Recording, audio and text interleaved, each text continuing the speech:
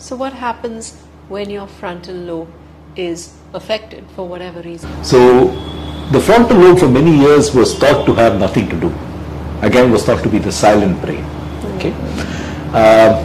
There was an accident on the American Railroad in which a gentleman called Phineas Gage, who was a railroad worker, a tamping rod in a blast came out, went through his eye and went through his frontal lobe.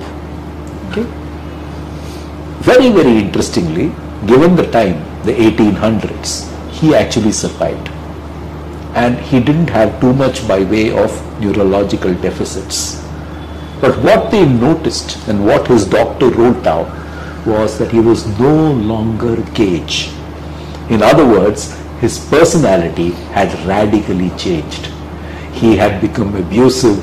He had become somebody who found it extremely difficult to control his emotions or control his temper. He had become somebody who varied between apathy and euphoria, mood swings. So those are the impacts of injury to the frontal lobe, and even today we encounter people, very often young adults, from road traffic accidents, for example, who suffer with the frontal lobe syndrome, and that becomes a very important reason why they find it very, very difficult to reintegrate with family, with society, at work, and so on. Because this is also your executive brain. It's responsible for planning. It's responsible for execution. Right. And all that gets affected when you have any form of injury to that part of it.